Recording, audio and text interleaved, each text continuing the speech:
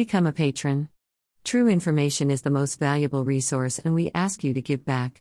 http://www.burnpulch.org. The only website with a license to spy. Business columnist Terry McCrann says Victorian Premier Dan Andrews shutting down the state's construction industry was an act of sheer petulance. Shutting down the construction industry was not part of that plan on Sunday, so why was it necessary on Monday night to do so? Purely because of what we saw on the streets of Melbourne, Mr. McCrann said.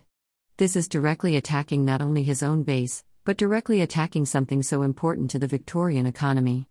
Going into 2022, things don't look that spectacular for Victoria. Email address.